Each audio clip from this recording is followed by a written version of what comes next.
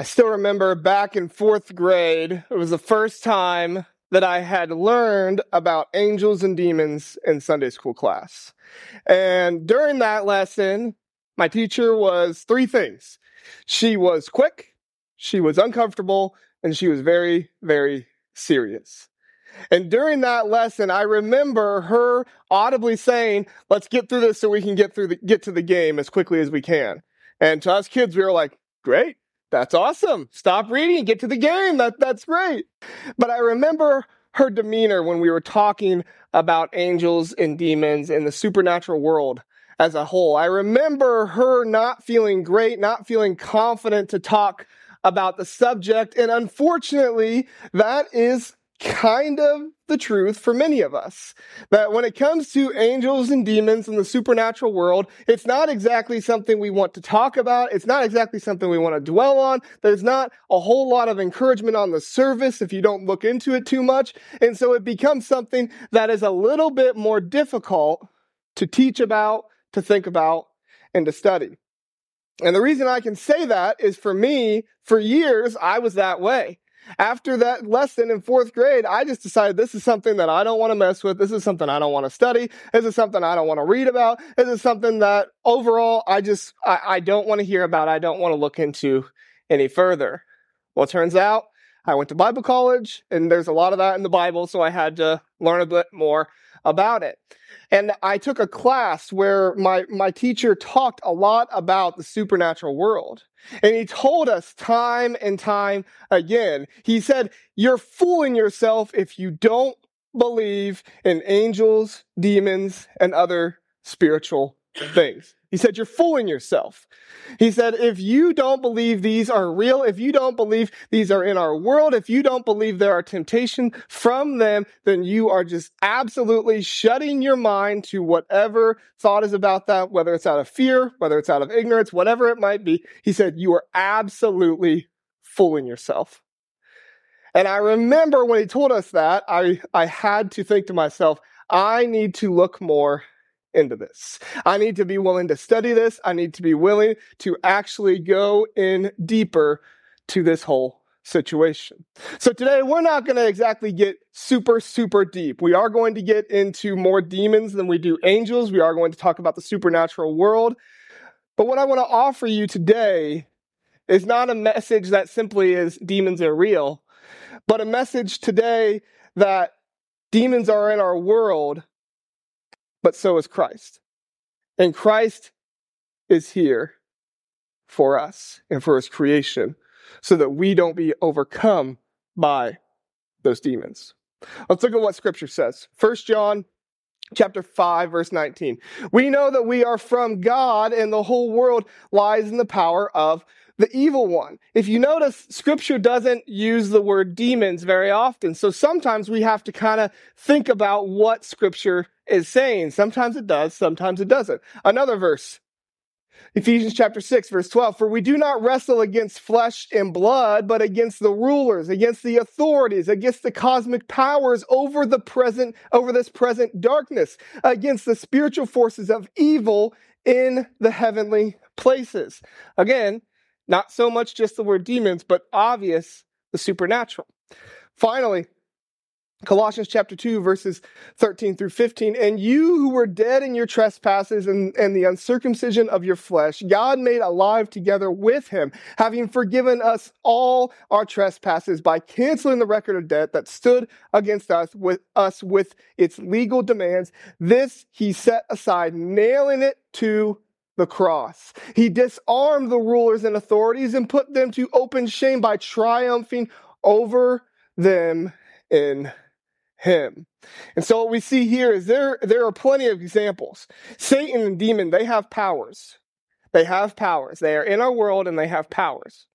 But their powers are nothing compared to the power of Christ. That is Christ who holds the ultimate power. It is God sending Christ to our world. He is the one with the ultimate power that demons can never overcome him. So these demons' powers is nothing compared to God's power. But even then, we are living out this war. this spiritual warfare that is going on around us. Whether we see it, whether we recognize it or not, there is spiritual warfare going on around us.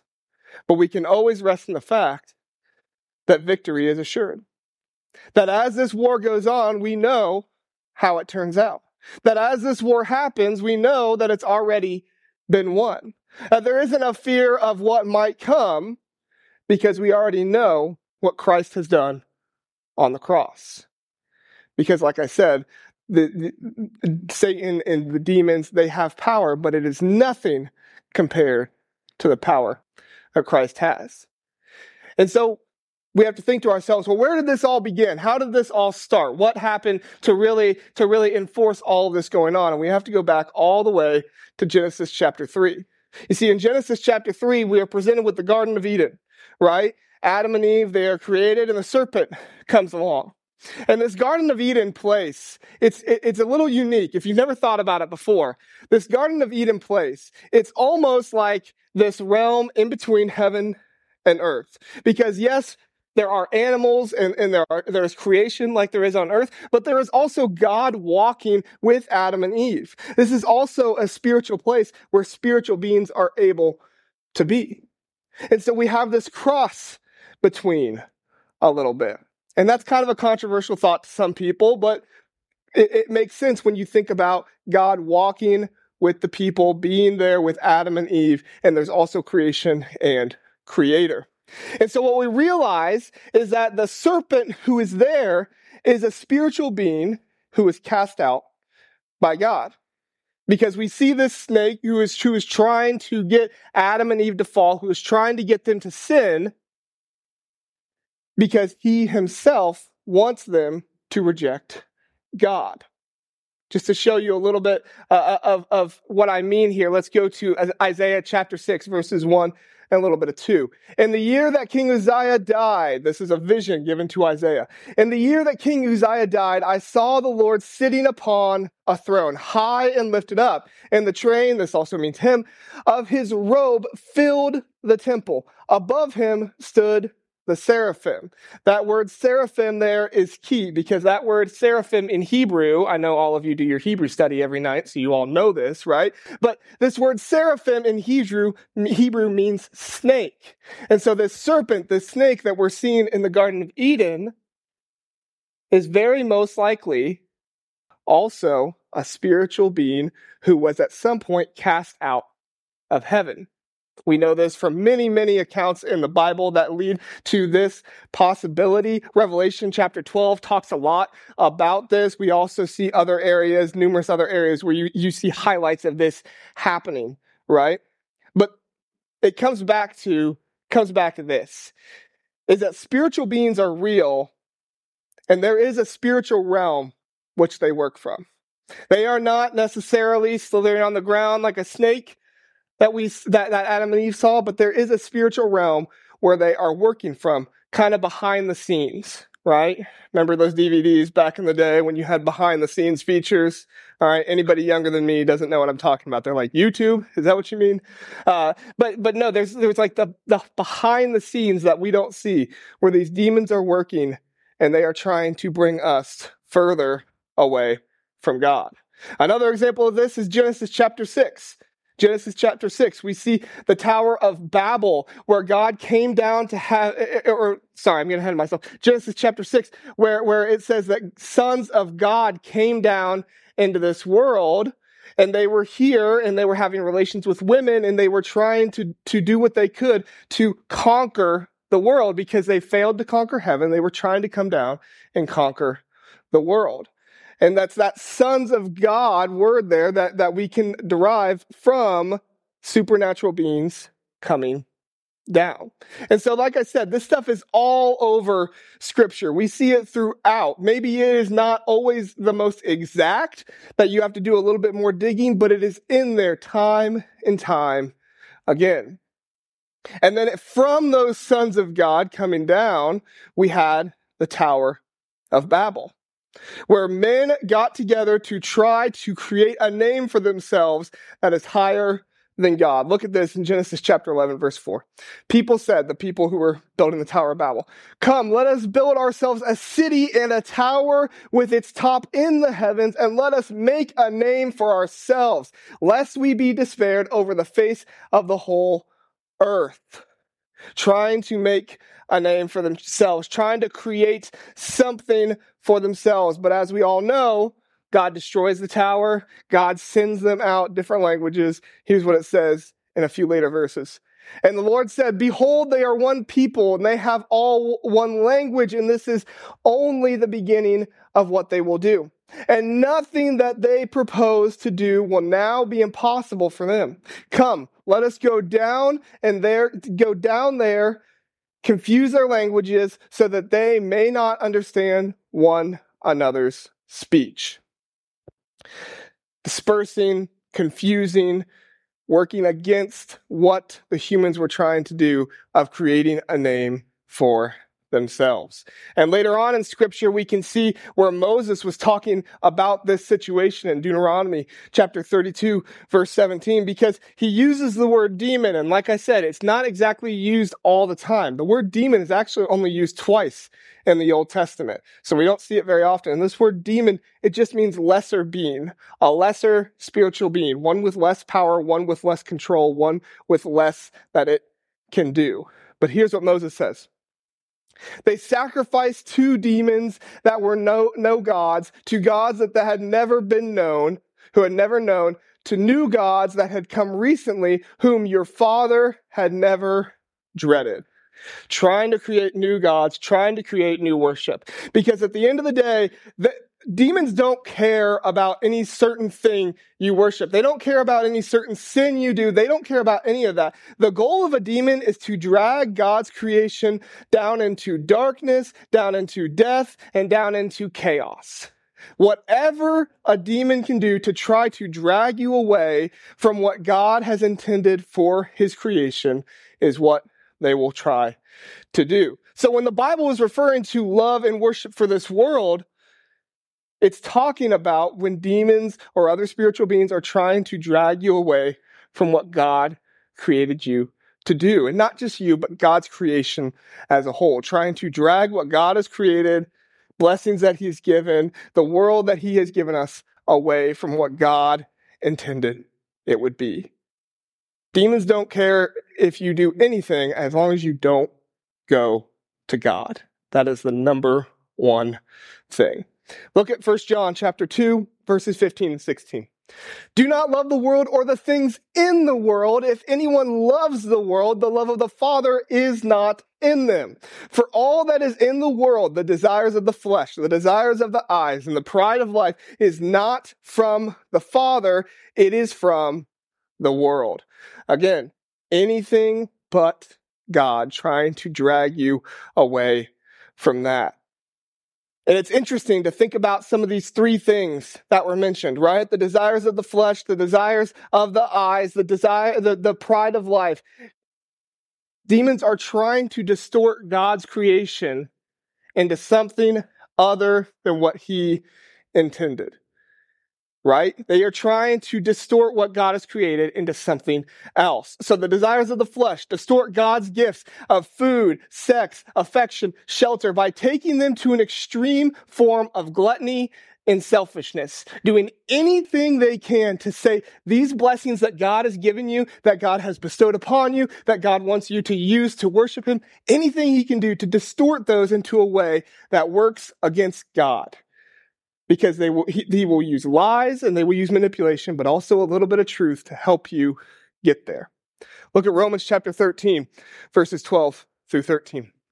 "The night is almost gone. The day of salvation will soon be here. So remove your dark deeds like dirty clothes and put on the shining armor of right living. Because we belong to the day, we must live decent lives for all to see. Don't participate in the darkness of wild parties and drunkenness, or in sexual promiscuity and immoral living, or in quarreling and jealousy. Instead, clothe yourselves with the presence of the Lord Jesus Christ, and don't let yourself think about ways to indulge your evil desires." All of these things are ways that demons are trying to get you to use what God has blessed you with against him. They are trying to get what the good things that God has given you, the love that he's given you, the people in your life that he's given you away from him. One thing that the elders and the ministers here at the church have talked about a number of times in the past year or two is how connected we feel like our church is. How our ministers get along, how our elders get along, and how we work so well together, and how we really feel like we are being faithful to God and that God will bless us. But it is so easy for Satan to come in and create a little bit of conflict, to create a little bit of distrust. And that's something that we have to battle, not just our leadership here at the church, but in our families and our friendships, in so many different ways. We have to battle some of that conflict that we can have enter into our lives to break us apart. Go back to that last one. The immoral living, quarreling, jealousy, all of those things, trying to disconnect the relationships that God has put us in so that we are no longer connected.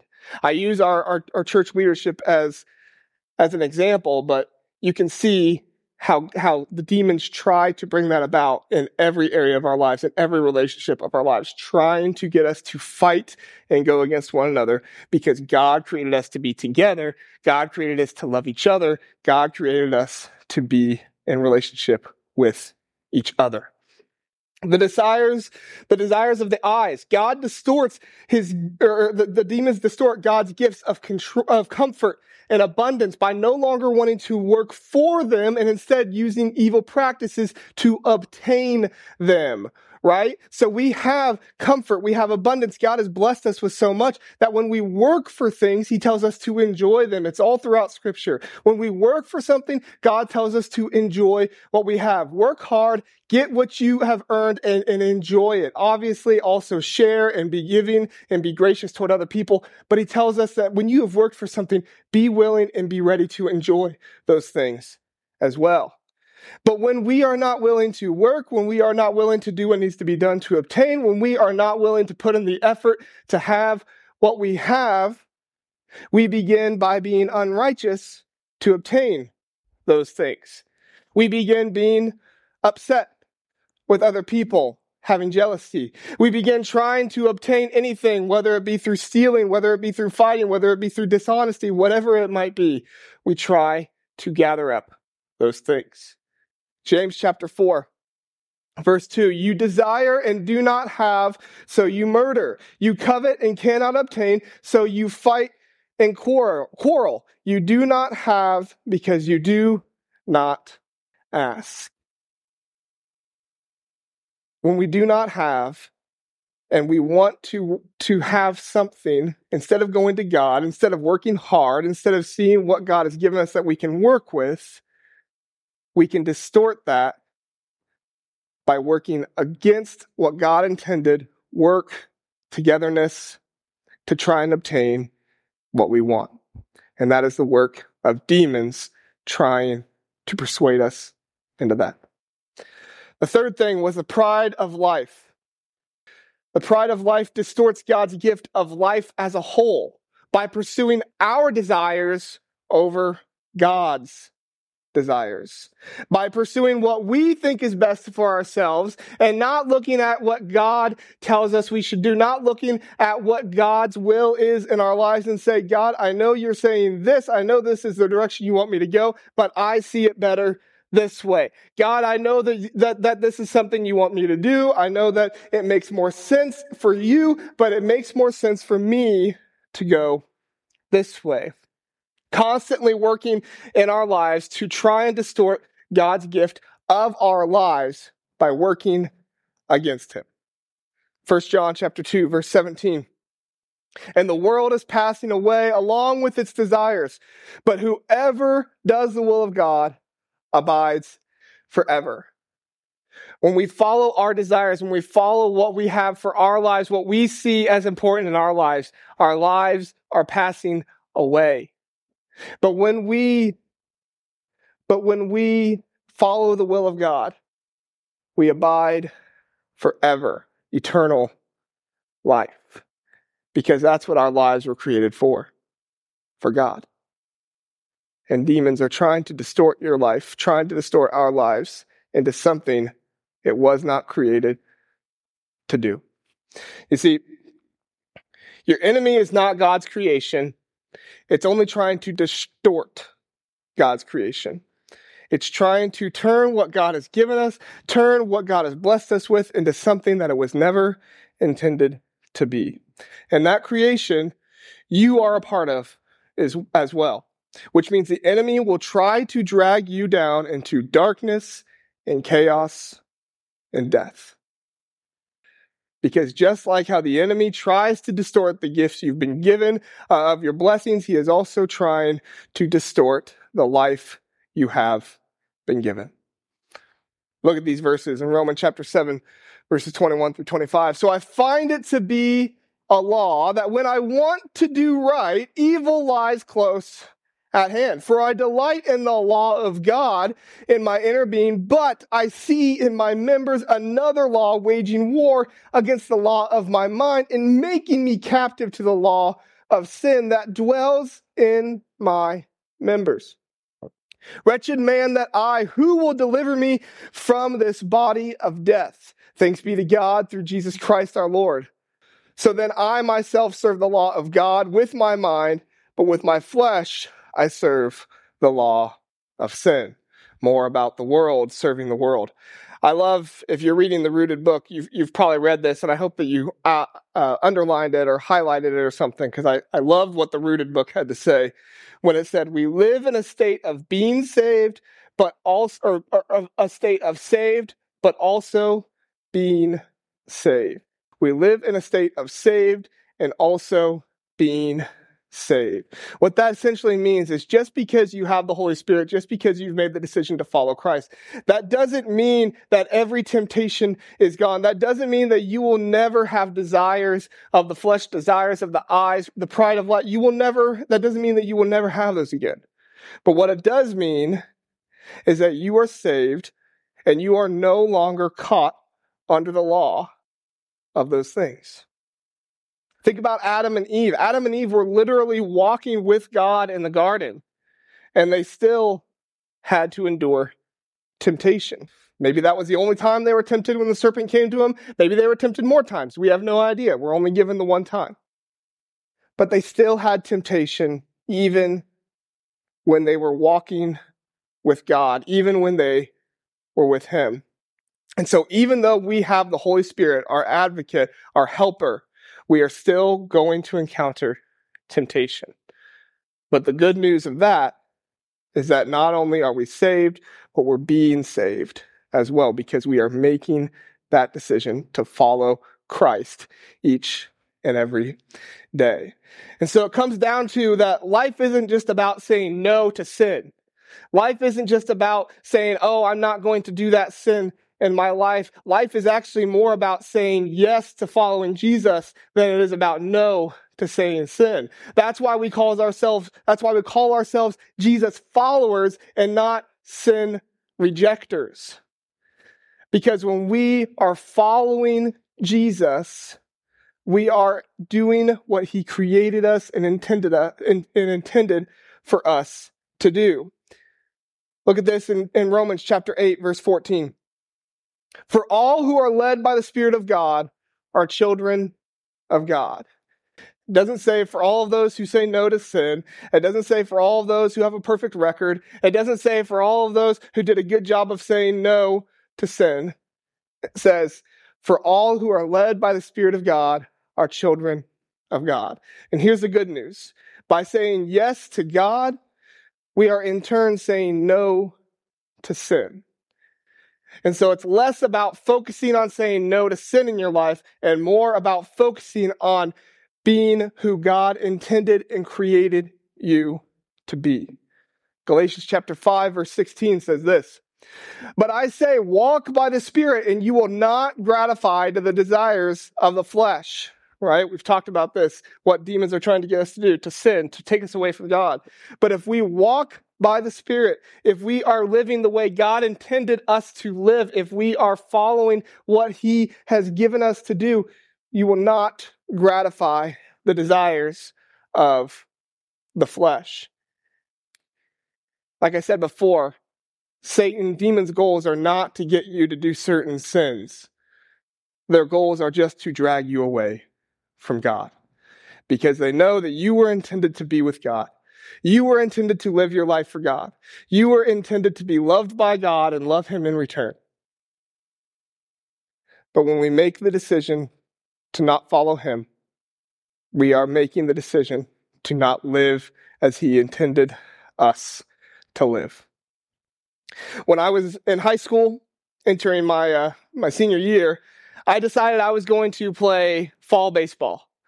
I loved baseball growing up. Baseball was my sport. I played it all when I was a child, all the way through high school, my favorite sport. And I remember that when I signed up for this fall ball team, I had a conversation with my dad because the fall ball team played at 10 o'clock on Sundays. Well, my fall baseball team was about half hour, 45 minutes one way from my house, and my church was about half hour, 45 minutes the other way from my house. So I really had no ability to be able to even go to the early service and then get dressed in the car and run to the game. I really had no option or ability to do that. And so when I was playing fall ball that year, I told myself, well, I'm going to do everything I can. I'm going to be at church every Wednesday night. I am going to be there as often as I can on Sunday nights. I'm going to do all of these things so that way I'll be good. It won't take me away that much. And what I began to realize more and more as I was playing baseball and not there on Sunday mornings is that I felt further and further away from God. And so even though baseball wasn't necessarily a sin, for me, it felt like it was dragging me away from God. And at first, I didn't even want to realize it. I didn't even want to recognize it. I didn't even want to think about it. So one Wednesday night, I was talking to my youth minister, Rusty, and I was telling him, I don't feel like I'm very close to God right now. I feel like I'm disconnected from Him. I feel like I'm disconnected from the church. And he was just asking me questions, saying, what do you feel like is doing that? What do you think is doing that? I said, well, sometimes at night I miss my prayers. Sometimes in the morning I don't read as many verses as I normally do, trying to come up with different things. And Rusty just looked at me in the eye and he said, do you think it's baseball? And I didn't want to recognize it. I didn't want to think about it. I didn't want to make that connection. But in reality, in the back of my mind, I knew for me, that was taking me away from God. That was taking me away from His community. That was taking me away from worshiping Him consistently on Sunday morning. So I'm not up here bashing baseball. Please don't hear that. I love baseball. I think baseball is a great sport, and I think that you can learn a lot from playing baseball. But what I am telling you is that every single one of us has something in our lives that is tempting. Maybe it's not necessarily a sin. Maybe it's not necessarily something that we read in Scripture and that maybe we feel wretched about. Maybe we don't always feel bad telling people about it because, like I said, it's not necessarily a bad thing by itself. But I can almost guarantee that every single one of us have something in this room that is pulling us away from God. Something that is taking us away from Him, whether it be a lot or whether it be a little. There is something that is taking us away from Him. And I would encourage you to recognize that temptation doesn't just come in the form of sin, but temptation also comes in the form of just outright taking you away from God.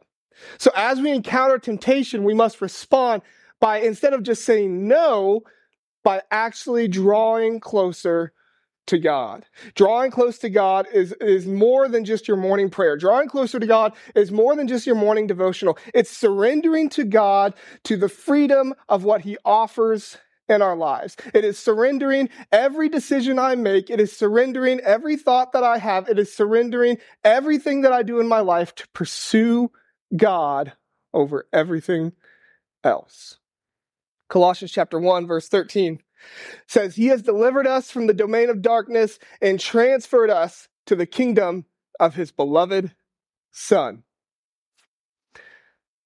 A couple years ago, I preached a message, and I told all of you, maybe some of you weren't here for this, but about when I was in camp teams. And my phrase kind of that entire summer was, no matter what, Jesus. And I find myself this week, as I was preparing for this sermon, encountering some more temptations than maybe I typically encounter, because I believe that there was work against me because they did not want this message to be preached. I found myself saying, no matter what, Jesus. That in my life, it's not about, oh, I shouldn't do this, or no, I shouldn't do that. It's about, what am I doing in my life to set my heart upon Jesus? In every single area of my life, set your heart upon Jesus. That is how we continually don't just say no to sin, but also follow Christ in everything that we do. This world is full of pain. This world is full of hate. It's full of suffering. It's full of death. It's full of so many terrible things that we can see the captivity that Satan and demons have upon it. But when we set our eyes upon Jesus, when we see him over all else, we realize just how captive this world is, but how we don't ourselves have to be in that captivity. John 16, verse 33 says, I have said these things to you, this is Jesus talking, that in me you may have peace. In the world you will have tribulation, but take heart, I have overcome the world. That this world has nothing on you because the battle has already been won. This world, demons, Satan has nothing on God because God is more powerful. That Christ has already been sent. That Christ has already died. That Christ has already rose again so that you can have salvation with him. And when we realize that, and we really think about that, there is no other proper response than surrender to God. That you accept Jesus Christ and focus your life on him. Not just focus, don't sin, but focus your entire life on him. Let's pray. Dear Lord, thank you for this day. Thank you for all that you've given us, all that you've done for us. And Lord, I pray that as we remember you, as we think more about you, and as we see you in our lives, that our lives would be less about, am I sinning? And our lives would be more about, am I following you? Lord, I pray that each and every one of us in here would be willing, and we would be humble enough to say that there are areas in our lives that drag us away from you, whether they're sin, whether they're not sin. But Lord, we would combat that by setting our hearts on you, accepting you, and focusing our lives on Jesus Christ. Lord, the battle has already been won. We don't have to worry about the war that wages on because we know that you are with us. We know that you offer salvation, and we know that our lives are in your hands. Lord, we love you. We thank you. In Jesus' name I pray. Amen. If you have a decision to make today, feel free to come forward. You can stand up. Would you all stand with me, please? We're going to sing another song of worship. And if you've got a decision to make today, now's the time. Let's go before God and celebrate him for what he's done.